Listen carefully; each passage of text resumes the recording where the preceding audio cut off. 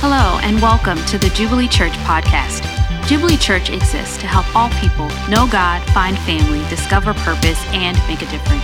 If you would like to learn more or connect with us, please visit our website at jubileestl.org. My name's Elijah, and this is John, and we're just super excited to be able to share with you this morning. And it's a privilege for us to be here. I just want to share a little bit about myself. I grew up in a family who loves music, and everyone in my family is a musician, and it was that's just essentially kind of the vein that I went down. I myself was mesmerized by the instrument of the drums. Watching someone play the drums is amazing, especially when they're really good at it. Their hands and feet are moving at different times. So naturally, I wanted to play the drums. So I began to learn, began to give myself to it, began to practice, and there was only one thing missing, though, for me, and that was an actual drum set. So naturally, I wanted to get a drum set so that I could truly be a drummer. And I do this all the time even now, but I set my sights fairly high on something when I want it. It's like, man, I want that. And I set my sights super high as a kid of what set I wanted. I even printed off a picture of the set and plastered it on my wall so that I would look at it and be like, I'm gonna get that set. And so then came the other issue. I needed money to buy this set, which my parents wisely said, start saving. So I did. I mowed lawn after lawn after lawn. I did anything I would clean up trash. I would help paint houses just so I could get the money that I needed. And for 3 years, I saved every single penny, and I put it in the safest place that I knew as a 12-year-old kid, which was a shoebox under my bed. And every cent I put in there, I'd look up at that picture and be like, I'm gonna have that set one day. So after 3 years, I had the money, and I went and purchased the drum set, and I went home and I put it together and I cleaned it and I played this kit from morning to night, and I think my parents may have regretted letting me get a drum set after that, but I loved this drum set. I loved it. It brought me comfort. It brought me joy. I was fairly protective of it. I mean, 11-year-old, 12-year-old kid that, hey, if you're not a drummer, please don't touch my drum set. Even though I wasn't very good. It's like, whatever, okay. But I was protective of it. It was something that I loved. And this even happened when I moved from city to city. I don't know if you did this when you moved places, but before I even set up my bed, I set up my drum set. And I played my drum set. And this is something that when I felt angry, I'd go to my drum set. When I felt sad, I'd go to my drum set. When I felt happy, I'd go to my drum set. I went there because it brought me joy and it helped me. Now, I moved to St. Louis, and something changed for me. I met a girl. I met Anna Miles. And I realized pretty quickly I wanted to marry her.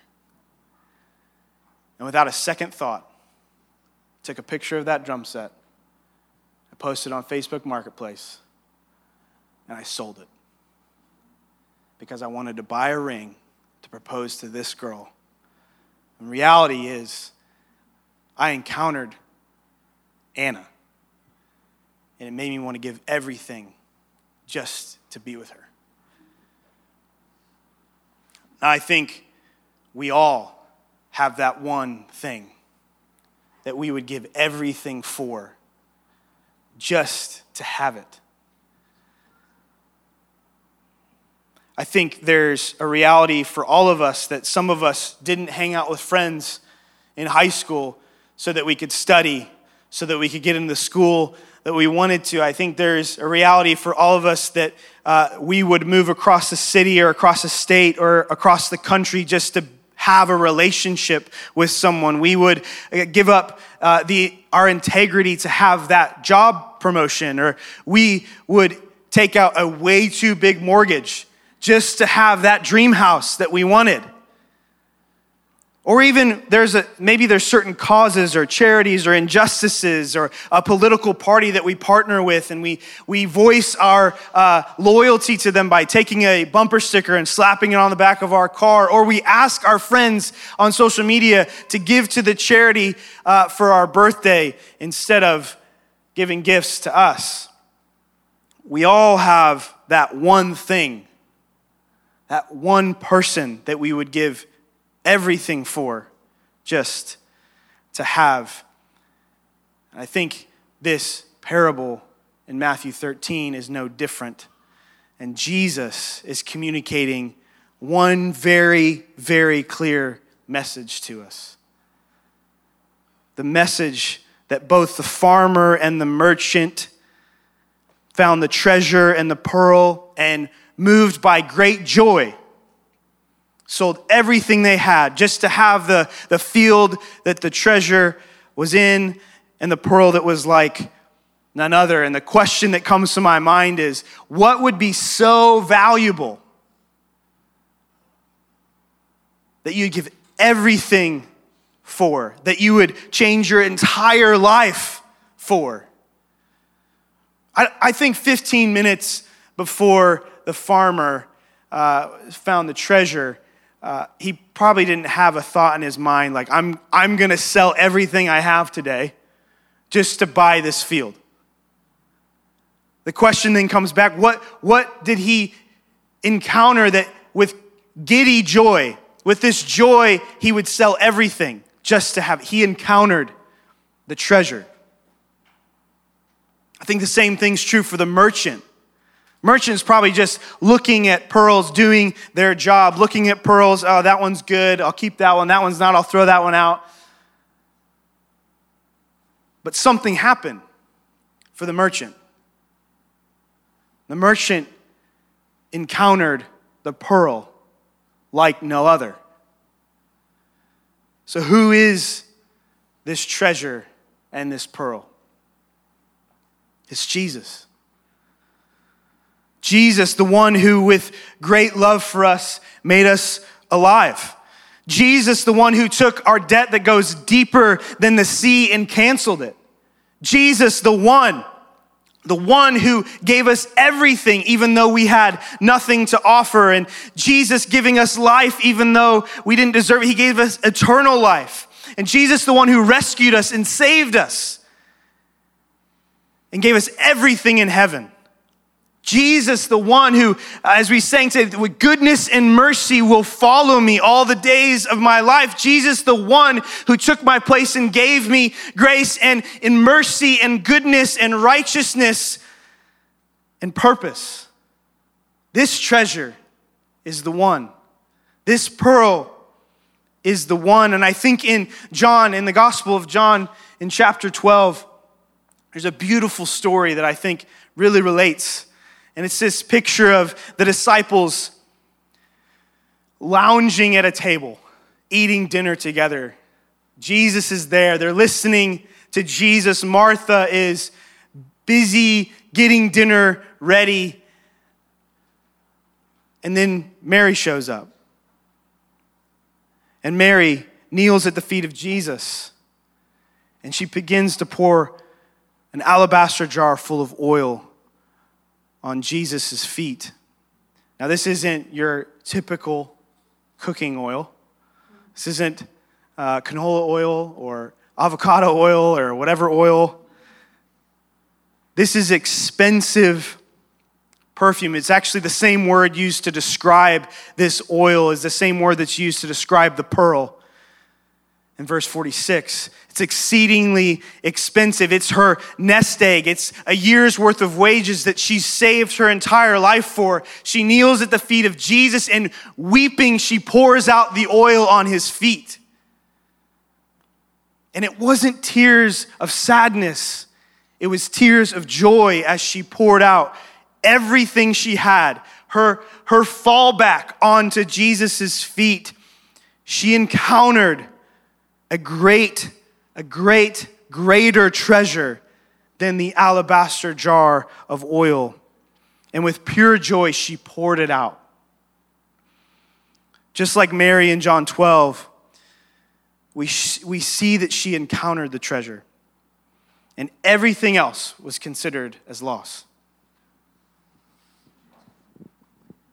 When the two men that we saw in the verse sold all that they had to purchase the field and the pearl, the joy that they had encountered, that was the engine of change in their life.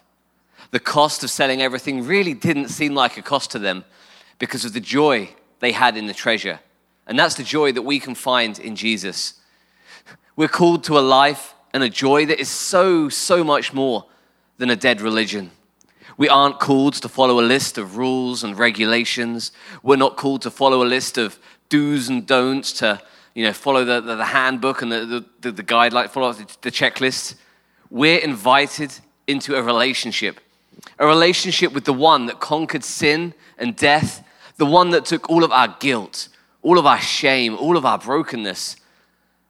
Jesus, as Elijah mentioned, Jesus calls us to come to him. The Bible describes him as the bread of life and the giver of the water of life, the one that sustains us, the one that is all that we need. We're not called just to simply follow some rules, but to have eternal life and life in abundance. Jesus says he wants us to abide in him so that we might have joy and joy to the fullest. He doesn't want us to have some sort of partial joy, maybe one that's dependent on circumstances, maybe one that ebbs and flows, but he wants us to have a joy that overflows, a joy that is rooted not in our circumstances, but in an eternal hope.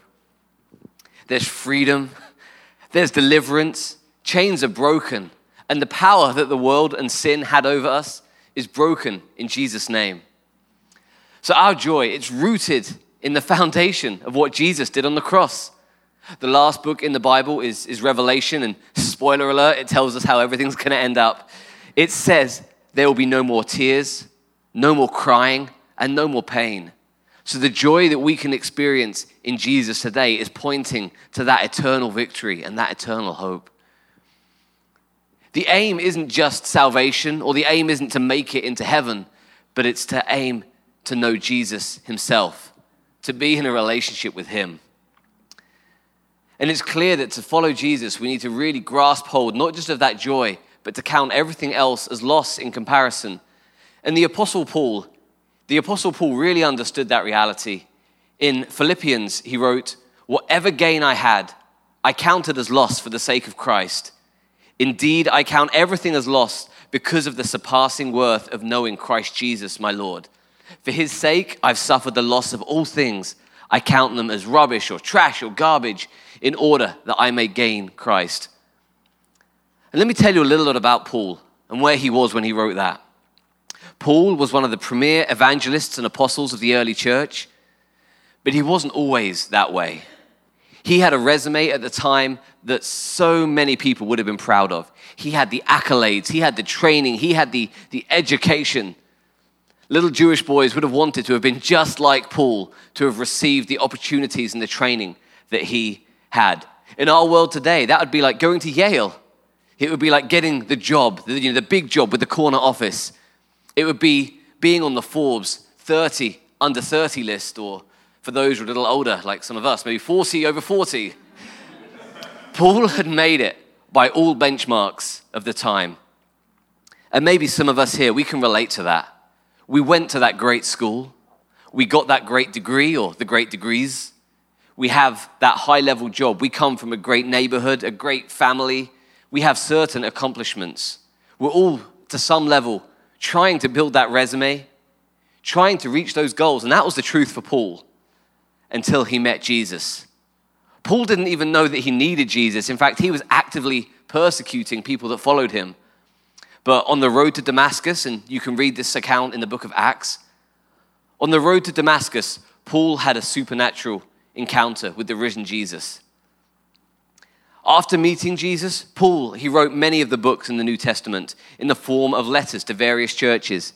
And he was the author of this book of Philippians, which arguably is the most joyful book in the Bible. It contains the word joy in various forms over 16 times, which might not seem like very many, but then you realize that the book is only 4 chapters long. And this book wasn't written while Paul was kicking back on the beach or hanging out with the boys. This book was written while Paul was in a Roman prison. So he had every opportunity, every reason to be in a pity party, to write Lamentations 2.0, focusing on his woes and his struggles. But instead, he chose to focus on the joy of God. He had encountered Jesus. He had encountered that pearl. He knew the value, so he focused on that joy. That's where he wrote that verse that everything is considered as garbage. Being in the 30 under 30, that's not important anymore. The teaching, the training, the education, it counts as nothing compared to his encounter with Jesus. Now, Paul, it's important to know, Paul isn't saying those prior accomplishments are useless, but just that they don't compare. They don't measure up to Jesus. He's not saying that they're inherently bad. He's not saying, I wish I hadn't done these things. But he's saying they're not the treasure. They're not the pearl. Having a good job or a good education isn't bad. Having a good house, enjoying good food, that's not bad. But there's something so much greater. And God's inviting into that something greater, to swim in the deeper waters rather than just paddling our feet in the little kiddie pool. Paul is letting go of something so that he can take hold of something greater, so that he can take hold of this pearl, just like Mary let go of that perfume in the jar. Everything for Christ was counted as joy for Paul because he knew Jesus. He had encountered the joy, encountered the treasure, and he knew the hope he had in him. It isn't as much about what we're willing to give up to gain the kingdom, but that the kingdom of heaven is worth losing everything to gain. I'll say that again. It isn't about what we're willing to give up to gain the kingdom, but that the kingdom of heaven is worth losing everything to gain. It's worth infinitely more than the cost of discipleship. And when we know the treasure and the joy of the gospel, we joyfully abandon everything else to secure it. So the focus in the parables we read, it's not about the cost that these men gave. It is about their joy. It's about the wonder of the treasure they've discovered. So Jesus isn't calling us to be destitute. He's not calling us to necessarily physically give everything up, but he wants our hearts. He wants our attitudes, and he wants our lives. However that translates into action, we're called to renounce all that we have, all that we are, for the sake of Jesus and the gospel. So each one of us, each one of you here today, have you encountered this joy of the treasure of Jesus? Perhaps you've been searching, you've been striving like the merchant to find something of value. Maybe you're just wandering through life, just trying to figure out what this thing called life is all about. Archaeologists and treasure hunters often don't know the value of what they're looking for until they find it. They might find this little trinket, this bit of pottery. Until they find it and see it, they don't know the worth of what it is they have. So if we haven't met Jesus, or if we haven't experienced his joy, this can all seem strange. But all of us have something in life that we find joy in. So let me ask, what do you go out of your way to prioritize? What would you drop everything for? I know there's been things in my life, even recently, where I've had to check myself because the wrong thing has been becoming my treasure. It's not been a bad thing necessarily in and of itself, but it's something that isn't Jesus. So I've had to repent. I've had to come back to Jesus, to recenter on him, to refocus my eyes on his treasure.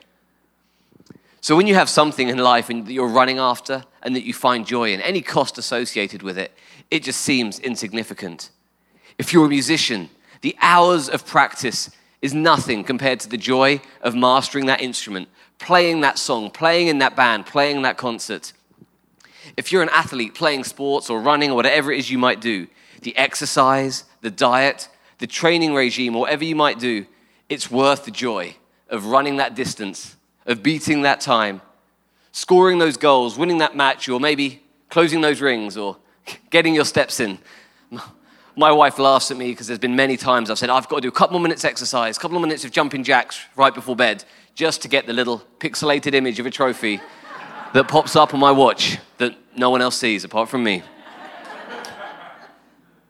But for me, it was worth it in those moments. And so it is with Jesus. His joy, his treasure makes any cost for following him worth it.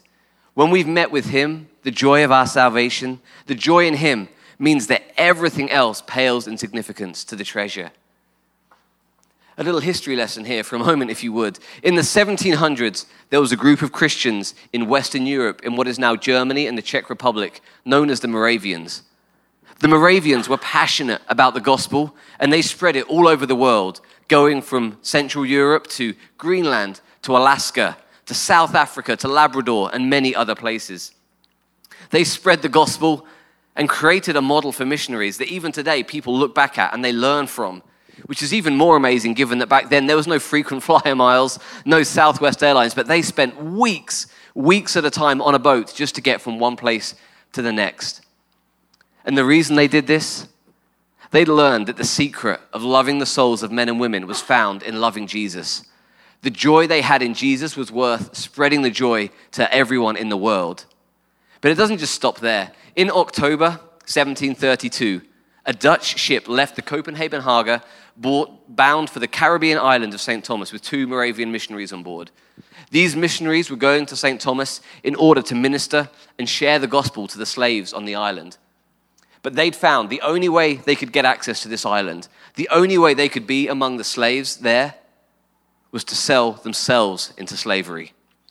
They couldn't bear the fact that people over there would never hear the gospel. They'd never get to experience the same joy that they themselves had found. So for selling themselves into slavery to share the gospel with those that would otherwise never hear, it seemed like nothing to them.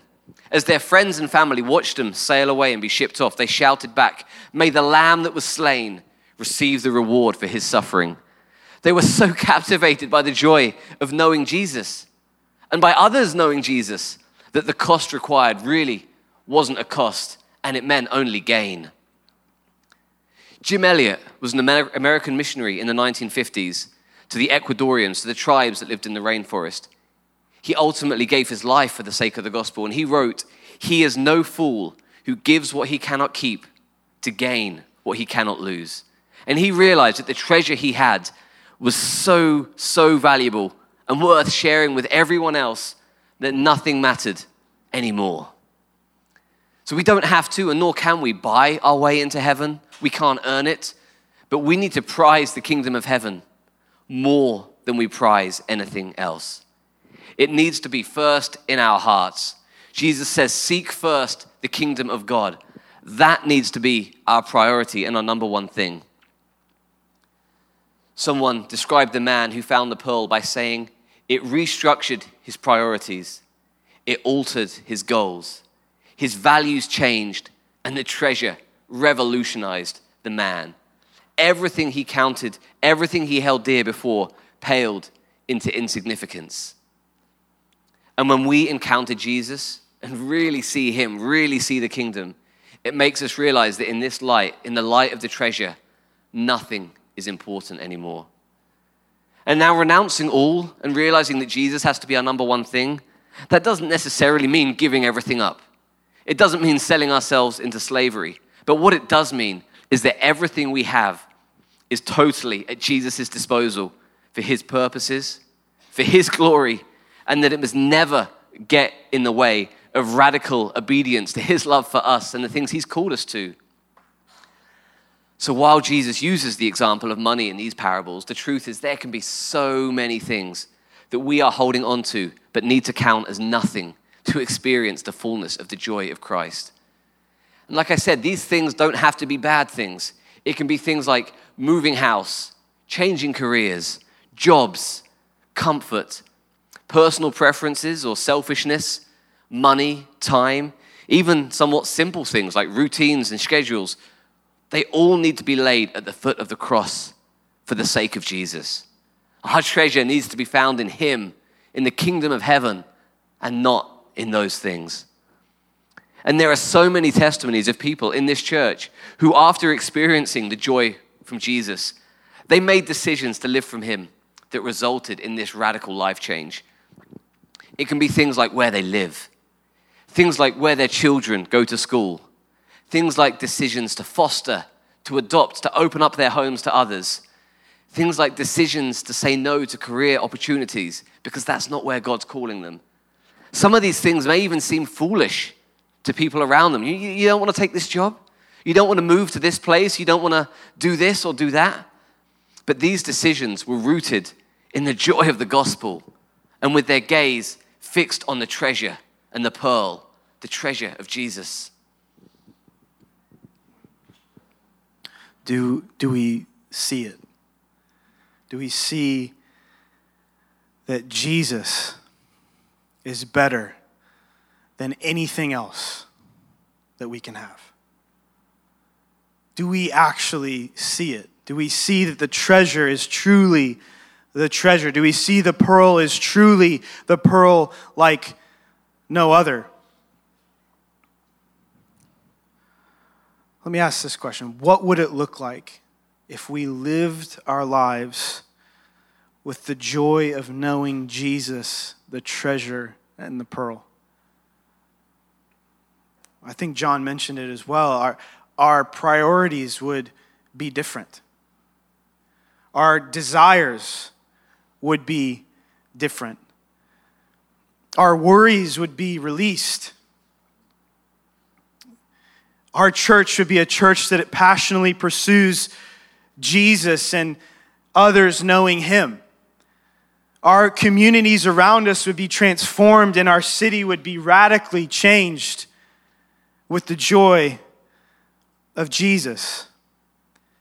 Mary in John 12, at the feet of Jesus, she had one thing of value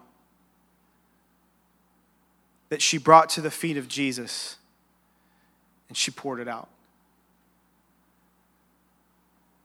without a second thought. This jar full of fragrant perfume that was worth her entire year wage, she poured it out. And my question to you is, what is your alabaster jar? What are you holding?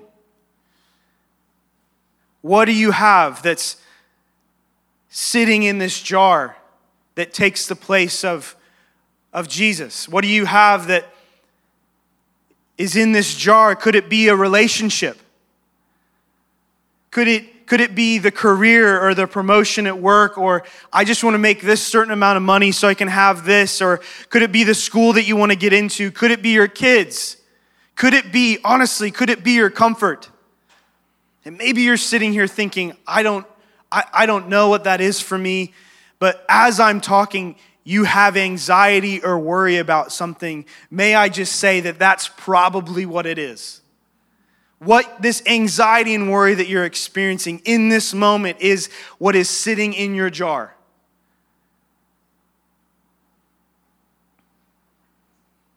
The farmer and the merchant and Mary, they encountered the treasure. They encountered the pearl. And maybe you're here today and just like the farmer, you haven't been searching.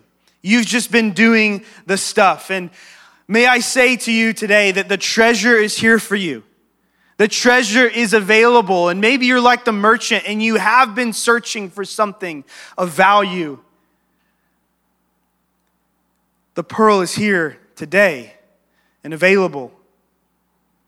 Maybe you've experienced the joy of knowing Jesus, and you've taken that treasure or that pearl and you've put it up on a shelf.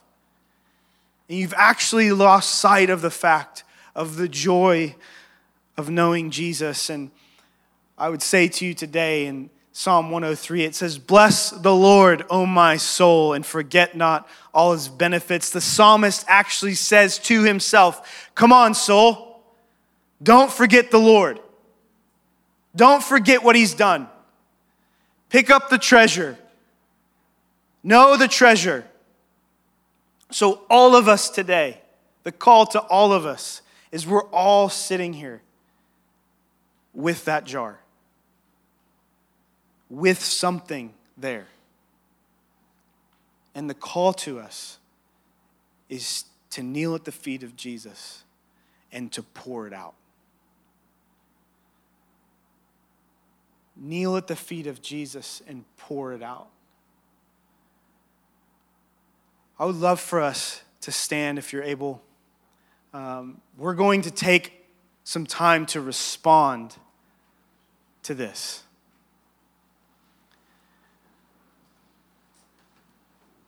I think, like I said, you could be here and you weren't searching, and